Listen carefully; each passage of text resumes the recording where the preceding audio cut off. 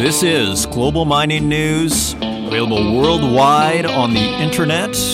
Welcome to the Northern Miner Podcast. My name is Adrian Pocobelli, and there is just too much going on, isn't there? You know, I remember having the Trump board game when I was 10 years old, so I've always felt like I had a certain authority on the subject, as I had been long acquainted well before I knew he was going to run for president. I thought he would win. You don't have to believe me on any of these things, but all true. And I've been telling my friends, he's not leaving. He is not leaving. So I don't know what's going to happen over there. The markets had this, and I think that's why the markets, after an initial boom, when the COVID Pfizer news came out, in case you missed that, Pfizer has a vaccine that is 90% effective, supposedly. Some people think it's irresponsible what they're doing and the sample was too small. And the market rocketed up on that and the Biden victory, but it quickly kind of took back its gains. And I think nobody was saying it in the media, but I think it's based on this uncertainty. I think there's a whole lot of uncertainty about this presidential election because right now you're having a kind of a crazy game of chicken between Trump and basically, you know, the establishment. So scary times. Now, precious metals, gold took a big hit. I think it's recovered a little bit. Still below $1,900. Still fantastic for the miners. But you know, we were talking about crypto. We've talked about crypto for the last month here, maybe a little longer. So we're actually relatively new at talking. I only really introduced myself to this stuff in August. But what I'm seeing here is almost a daily capitulation, you almost want to call it, by Wall Street people. The latest is Stan Druckenmiller, who you might remember ran the portfolio for the George Soros Quantum Fund. He is now saying, you probably want some Bitcoin and with your gold. And if gold goes up, Bitcoin's probably going to go up a whole lot more. So, you know, watch that space, pay attention to this Bitcoin thing, because I see a tsunami coming. You know, I tell my friends, maybe I'm just a over-exaggerating person. This crypto space, in my view, has the potential, and this is all opinion, these not investment advice. This is just a assessment. I think this thing has the makings of a South Sea bubble, tulip mania type thing in the works here. I think this could be unprecedented in our lifetimes. Who knows? Maybe a crazy thought from over here, from your Northern Miner podcast. That's what I see happening with this crypto thing. Who knows? But I mean, when you're trading tokens on a decentralized exchange, and you know what's crazy about it? It's really fun. It's really fun. So, and I think that might be the winning part. It's like Wall Street. It's like this whole virgin territory that has not been explored. And so Wall Street is, so Stan Druckenmiller, I actually have the audio. It's 15 seconds. Let's just play it now. And then we're going to get to the Global Mining Symposium, which is today. I have warmed up to the fact that Bitcoin could be an asset class that has a lot of attraction to it as a store of value to both millennials and the new West Coast money. And as you know, they got a lot of it. It's been around for 13 years, and with each passing day, it picks up more of its stabilization of a brand. So I own many, many more times gold than I own Bitcoin. But frankly, if the gold bet works, the Bitcoin bet will probably work better because it's thinner and more liquid and has a lot more beta to it. So there you have it, Stan Druckenmiller on CNBC. So that's all getting very interesting. Now, turning to the Global Mining Symposium, that starts today. And we are going to try and check in early and put it at the end of this podcast. That is the plan. you never know how these things turn out at the start. Sometimes maybe it's just like instructions to delegates. Let's see what we have, but that's what we're going to try and do. I have a plan B if it doesn't work out, but that is the plan. And it looks like an awesome lineup that the events team have put together once again. And it includes David Rosenberg, Andrew Cheadle, Chris Grove, Lisa Davis from Pear Tree Securities. We also have the Ernst & Young Thought Leadership Panel and EY. You've probably seen them on Bloomberg or CNBC. They're making the rounds. And here they are at the Northern Miners Global Mining Symposium. They're talking about cybersecurity, which kind of nobody wants to think about until I always half joke about security as a political issue. It's like when no one's really too worried about it, when no one's thinking about it, but when it becomes an issue, it's the issue. So if you are part of a mining company, you probably want to watch this. And you can still register. That's actually coming up today.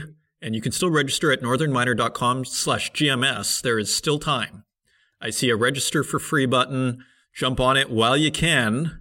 I don't know if they're going to close that up or not, but you can check northernminer.com/GMS.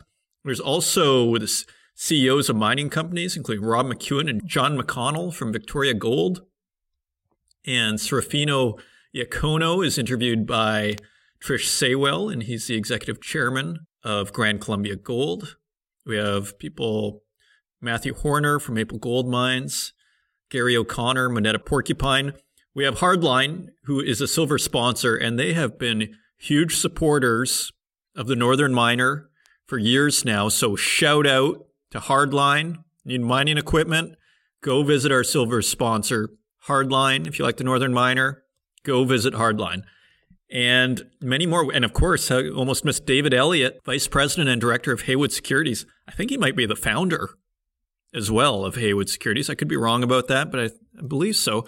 So anyways, a ton to look at here. And yeah, go check it out. And it's, you know what? It's a lot of fun, and they usually have pretty good music. So that helps too. And don't feel like you have to sit in front of the computer all day. Like, just put it on. I went for a bike ride last time, and it was great. It was a beautiful summer day. I took in a few presentations. Okay, let's go for a little 20-minute bike ride. And then I come back, and it's on. Oh, who's this? So enjoy yourself with it. And the agenda's up there too. So have fun with that. And if you want to find us online, you can find us at northernminer.com. Find us on Twitter at Northern Miner. You can find us on Instagram at The Northern Miner. You can find us on Facebook and LinkedIn and YouTube, where we now host these podcasts as well, and wherever podcasts are available, including Stitcher, Apple Podcasts, and Spotify. And with that, let's turn to the news. And turning to the website, we have more news on China. This has been an ongoing theme. We see the increasingly prominent relation between geopolitics and natural resources. And China is tightening trade restrictions on Australian imports.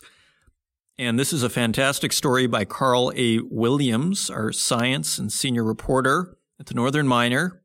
And I'm going to get right into it here. China has stepped up trade restrictions against Australia, with at least one clearinghouse suspending imports of a range of agricultural and mineral products, Hong Kong's daily English language newspaper, the South China Morning Post, reported on November 3rd. That same day, Bloomberg News also reported that the Chinese government had ordered commodity traders to stop purchasing products including coal, barley, copper, ore, and concentrate, sugar, timber, wine, and lobster. Wine and lobster, very targeted industries. These actions will take effect on November 6th, according to Bloomberg, so within days. Australian Trade Minister Simon Birmingham told the Australian Broadcasting Corporation that his government was seeking more information about the November 3rd media reports. Sounds like China is not happy with Australia. They're not even telling them. They're just doing it. It doesn't really get much more confrontational than that. And said China would be breaching worldwide trading rules if it discriminates against Australian produce. And we have a quote from Birmingham. China has consistently denied any targeting of Australia and spoken about its commitment to trade rules. In the spirit of their statements, we urge relevant Chinese authorities to address concerns of sectors like the seafood trade to ensure their goods can enter the Chinese market free of disruptions, end quote. In a note today, Stratfor, a geopolitical intelligence platform, stated that Australian wool would also be subject to the trade restrictions and that China plans to ban Australian wheat imports at an as yet undetermined date. Now, this could really backfire on China, is my pedestrian view of this. China has what, 1.6 billion? Is that how many people? If they have a drought, I mean, they must be pretty confident in their supplies of wheat and copper and lobster and wine and timber and sugar and coal. If they think that they can ban Australian imports, they must be very confident in their supply lines. But those are a lot of things to just say, hey, we're not buying. Because what could happen is all of a sudden, if they have a lack of one of these products, they could really be potentially shooting themselves in the foot in the mid to long term here. So continuing on November 2nd, Chinese authorities halted timber imports from Queensland, barley from Australia-based Emerald Grain, and increased scrutiny on rock lobster imports, according to Reuters. The news agency said China also saddled barley with steep tariffs, suspended some beef imports. See, I bet they would have canceled their beef imports, but they probably need the beef. Suspended some beef imports and launched anti-dumping investigations into wine imports as well. And we have a quote from Richard McGregor, senior fellow at the Lowy Institute, a think tank in Sydney. And he told Bloomberg, quote, China seems determined to punish Australia and make it an example to other countries. They want to show that there's a cost for political disagreements, end quote. The Australian government is also seeking clarity over Beijing's reported moves to discourage Australian coal and cotton purchases. On October 14th, BHP reported it had received deferment requests from Chinese coal customers after reports that China reportedly put a freeze on accepting Australian coal. According to Reuters, China is Australia's most important export market, worth around $104 billion last year. Now, some of the cause of this, Australia's ties with its top trading partner soured in 2018 when it banned China's Huawei technologies from its 5G network, citing national security concerns. That was probably from pressure from the U.S., the whole Five Eye network there. Relations between the two countries worsened in April when Australian Prime Minister Scott Morrison called for an independent investigation into the coronavirus outbreak. Tensions rose further when and back to that, like the independent investigation, because what wasn't clear about the coronavirus outbreak was basically the perception was that the Chinese government was suppressing the news on the virus.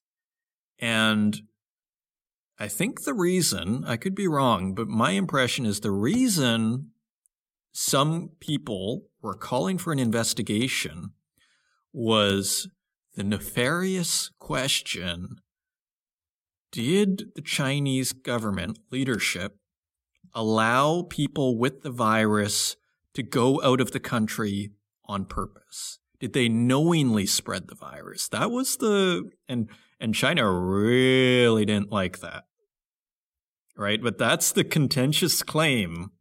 And so where are we now? And then tensions rose further when Australia formally rejected China's territorial claims in the South China Sea in July, and earlier that month suspended its extradition treaty with Hong Kong after Beijing imposed new security laws in the former British colony. So really getting tense over there between China and Australia. It's kind of interesting from a Western point of view.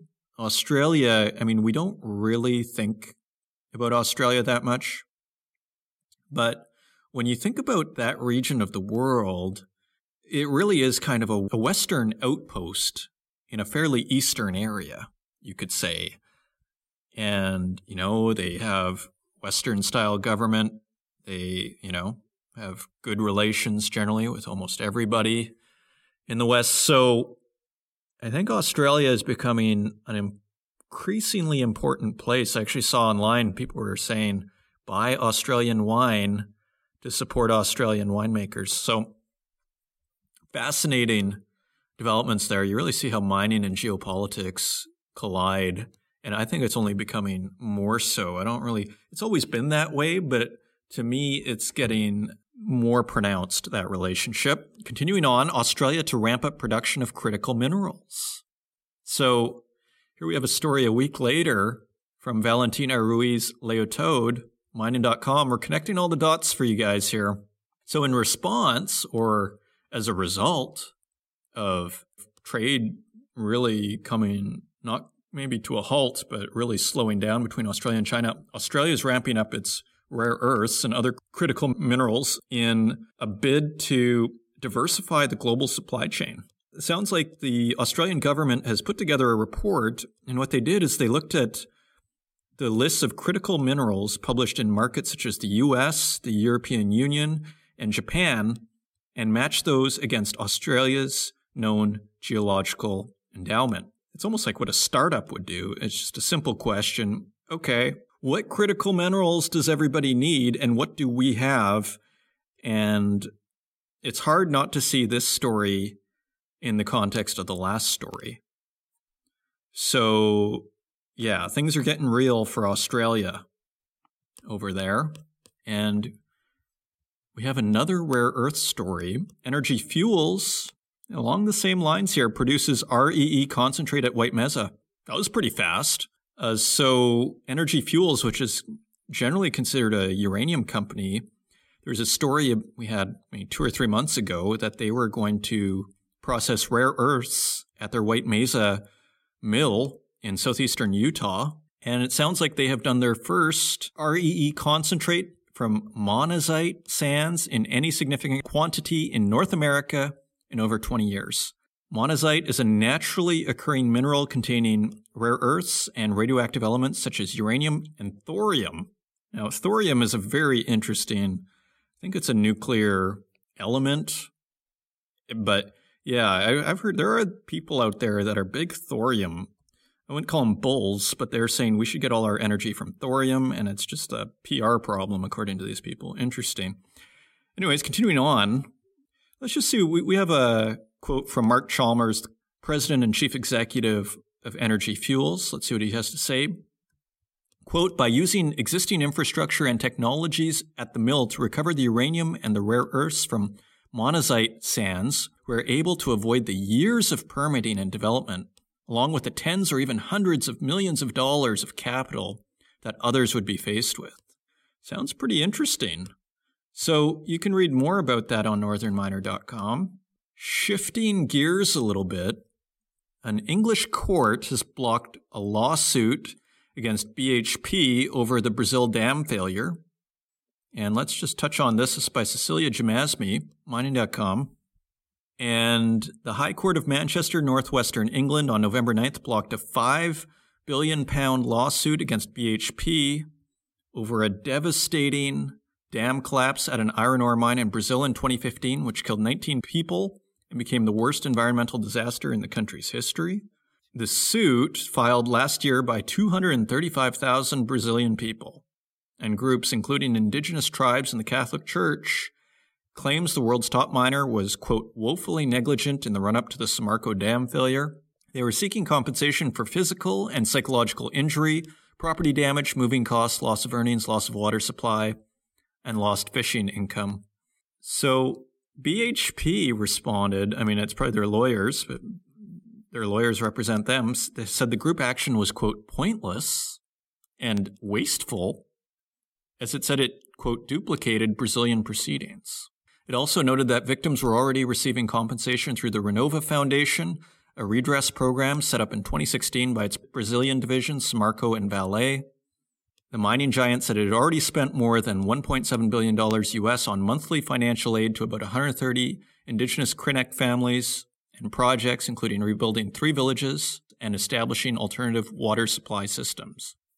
So that lawsuit was thrown out by a Manchester judge. You wonder how, if it's a Brazilian lawsuit, I wonder, do they care if a Manchester judge throws it out? Things I know nothing about. More ESG-related news with top miners. Australia greenlights human rights complaint against Rio Tinto. It's by Mining.com staff. Australia's Human Rights Law Centre has issued a statement saying that the residents of Bougainville in Papua New Guinea have welcomed this week's decision by the Australian government to accept a human rights complaint against mining giant Rio Tinto for investigation and conciliation. The complaint was filed by the HRLC on behalf of 156 Bougainville residents, and it alleges environmental and human rights violations caused by Rio Tinto's former Panguna mine on the island. The operation was run by Rio Tinto subsidiary Bougainville Copper and was abandoned in the 1990s due to a civil war. 25 years later, in 2016, Rio Tinto handed its shareholding to national and local governments, but people in Bougainville said the miner is responsible for vast quantities of waste left by the copper and gold mine, which are poisoning their water resources and flooding their lands and sacred sites and causing a range of health problems. So that is going ahead. And before we wrap up here, I just want to touch on the earnings. Franco-Nevada posts record Q3 revenues and income. These include new records in revenues recorded of $280 million, adjusted EBITDA, which hit $235 million, and net income of $153 million. Check this out. In the quarter, Franco-Nevada sold 134,817 ounce gold equivalent at cash costs of $290 per ounce. They are hitting records at Franco-Nevada. At Barrick reports record free cash flow, increases dividend. Barrick is on track to meet its 2020 guidance of 4.6 to 5 million ounces of gold. Mark Bristow announced, chief executive, on the company's third quarter earnings call. And this is an excellent article, by the way. This is by Trish Saywell, our editor-in-chief, and she does a deep dive on Barrick's conference call, and it's awesome. So check this out. It's Barrick reports record free cash flow, increases dividend. And let's just take a quick look at the numbers. Net earnings in the quarter tallied $726 million, up from $415 in the second quarter, with adjusted net earnings per share of 41 cents, up from 23 cents in the previous quarter. Barrick cut its debt net of cash by 71% to $0.4 billion and has no significant maturities until 2033. Those people who've been following Barrick for a while know that Barrick had some debt issues, particularly before Mark Bristow showed up. So that's quite a number. Barrick cut its debt net of cash by 71% to $0.4 billion. That's impressive. The company reported all-in sustaining costs in the quarter of $966 per ounce gold, down from $1,031 per ounce in the second quarter, and $2.31 per pound for copper, up from $2.15 per pound in the previous quarter. And finally, let's just take a look at the dividend. Barrick increased its third quarter dividend to 9 cents per share, up 12.5% from the previous quarter. And it's the third time the gold major has raised its quarterly dividend this year, and it has tripled since Barrick merged with Randgold Resources in September 2018. And finally, just a quote from Mark Bristow: "As I trust today's results will show, in the face of an unprecedented challenge, we have been able to beat earnings consensus, reinforce our planning, and capitalize on the gold price to create an industry-leading balance sheet."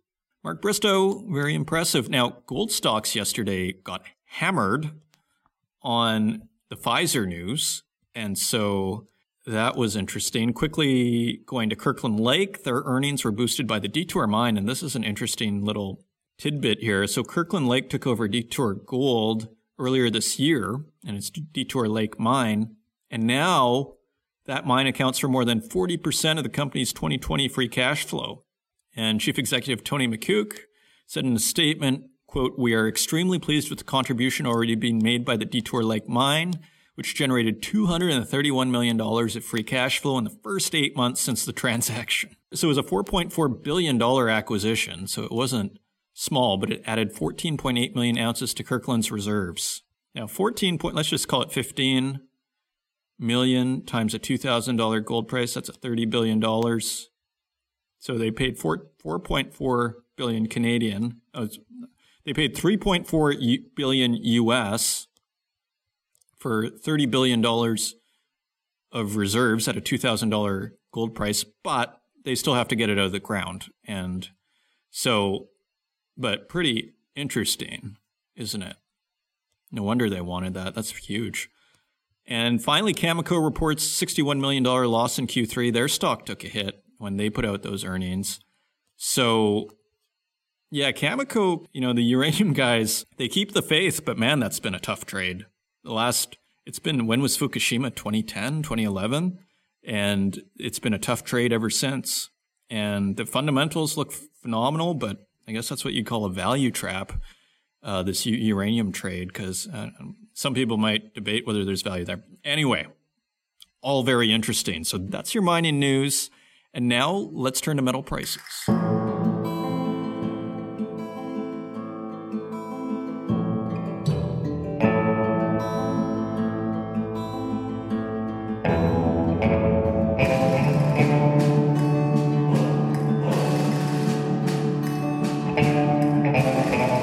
Turning to metal prices, on November 10th, gold is trading at $1,878.39 per ounce. That is $11 lower than last week's quote. Silver is trading at $24.07 per ounce. That is 14 cents lower than last week's quote. Let me just turn off my email. Platinum is trading at $873.23 per ounce. That is only $2 lower than last week's quote. And palladium is trading at $2,483.52. That is $228 higher than last week's quote. So a big jump in palladium.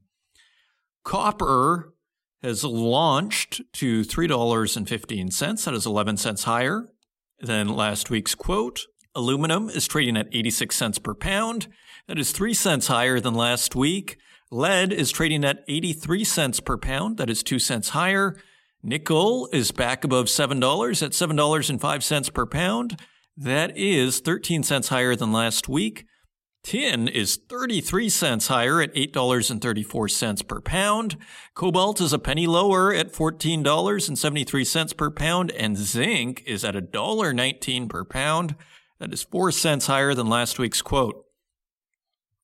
So what do the numbers say? Risk on. Global economy will be growing.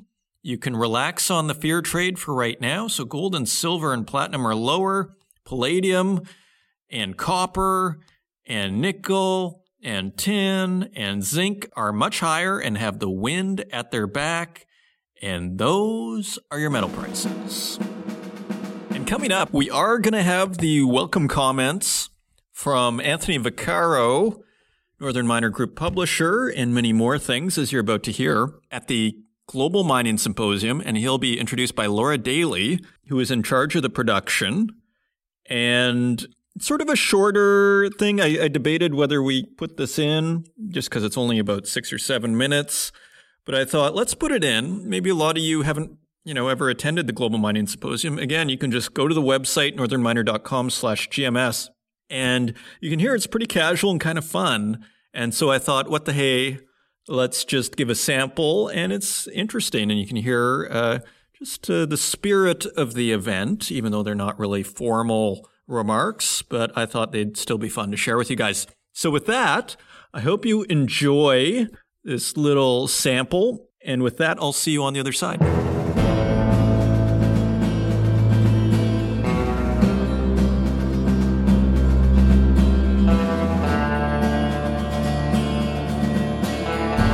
As group publisher of the Northern Miner Group, Anthony Vaccaro has overall responsibility for some of the mining industry's most distinguished media brands, including the Northern Miner, Canadian Mining Journal, and Mines Handbook. Mr. Vaccaro also serves as head of global mining for Glacier's Resource Innovation Group, where he oversees such noted brands as Mining.com, EduMine, CareerMine, and Mining Intelligence. Mr. Vaccaro holds the CFA designation, has an MBA in investment management, and serves on the boards of the Resource Innovation Group, the Canadian Mining Hall of Fame, and Women Who Rock. I would now like to turn the mic over to Anthony. Thank you very much, Laura, and welcome everyone to the Global Mining Symposium. All right, so let's get going. Thank you, everyone, for joining us on a Tuesday before Remembrance Day. We have a really ram-packed couple of days for you. Now, we're doing it a little bit different this year. We're going to have today where you're going to get all the information you really need from the leaders of the industry to understand, help navigate through these tumultuous times that we're all living in together. Then we will take a pause for Remembrance Day to honor the fallen soldiers that help protect these incredible democracies that we're living in here. And then we'll pick it up again on Thursday. And really very, very proud of the team and very honored by the guests that we have accumulated for you to tune into, listen to, and engage with, most importantly of all.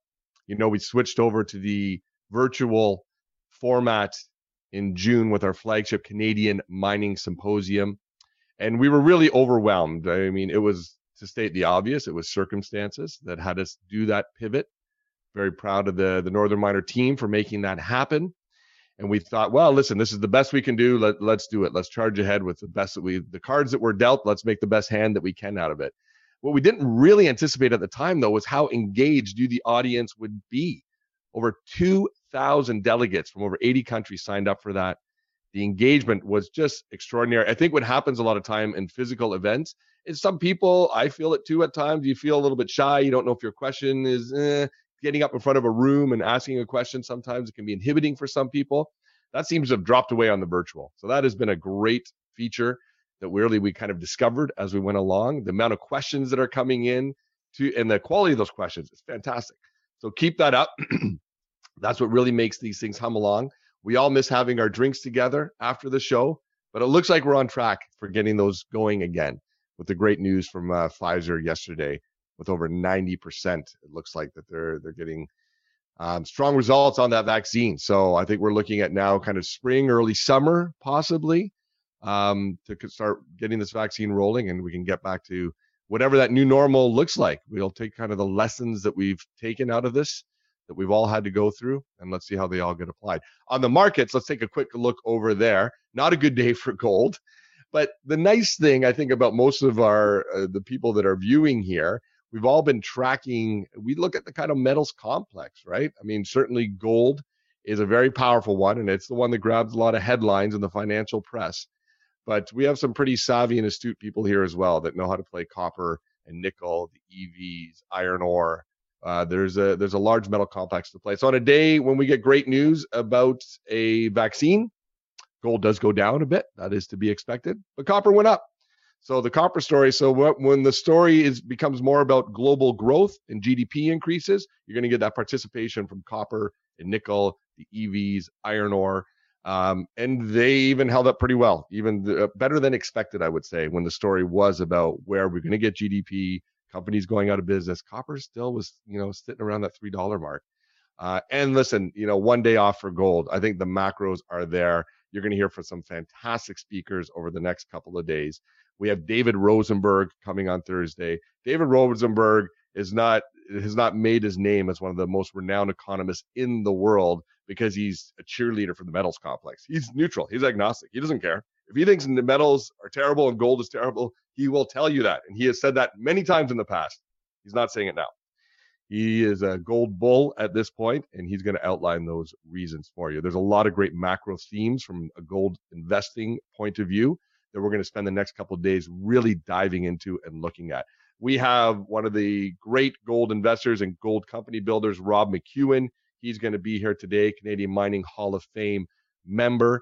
We have David Elliott today. Now, some people, those who are issuers, who actually build companies, you all know who David Elliott is. David Elliott is one of the most astute, one of the most respected mining financiers, not only in Canada, but in the world. He built Haywood Research. He is the founder of Haywood Research. He generally doesn't like to do public appearances that much. He's a humble guy. He likes to go about his business and just help grow companies. But we managed to talk him into it, and he's going to be here to really share the secrets of his success, how he built up his career, how he built Haywood Research and one of the preeminent houses in the mining space. And let's stay tuned for that. David Elliott is being inducted into the Canadian Mining Hall of Fame in 2021. So a big honor there, along with 4 others. We will talk about those 4 others as well. We have lots of time to go over who's going into the Canadian Mining Hall of Fame. I'm proud to serve on that board. The board does a fantastic job. This year we had over 1,000 pages to read through of fantastic nominations from you, the industry. And I think the 5 choices that were made were pretty exemplary. So yes, we will talk a bit about that as we go along, and we have lots more to dive into and to discuss. But I think right now, why don't I turn it back over to my partner in crime, Laura Daly, the Northern Miners extraordinary event producer. Always does such a great job corralling all of our guests and making this all happen. So Laura, why don't you talk us through a little bit about the housekeeping notes, how we're going to how to engage from a Q&A perspective for our audience, and any other kind of key details that you think would be relevant at this point in time. Over to you, Laura. For sure, Anthony. Welcome, everybody. And as Anthony said, there's just a few housekeeping notes to make your experience a little bit better.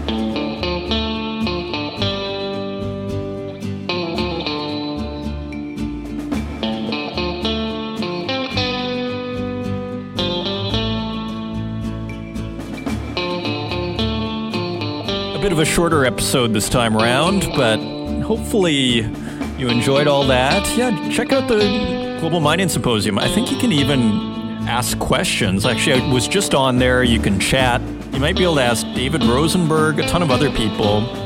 Don't forget, this is also a networking opportunity for you, all you students out there. So join the party. And until next week, take care.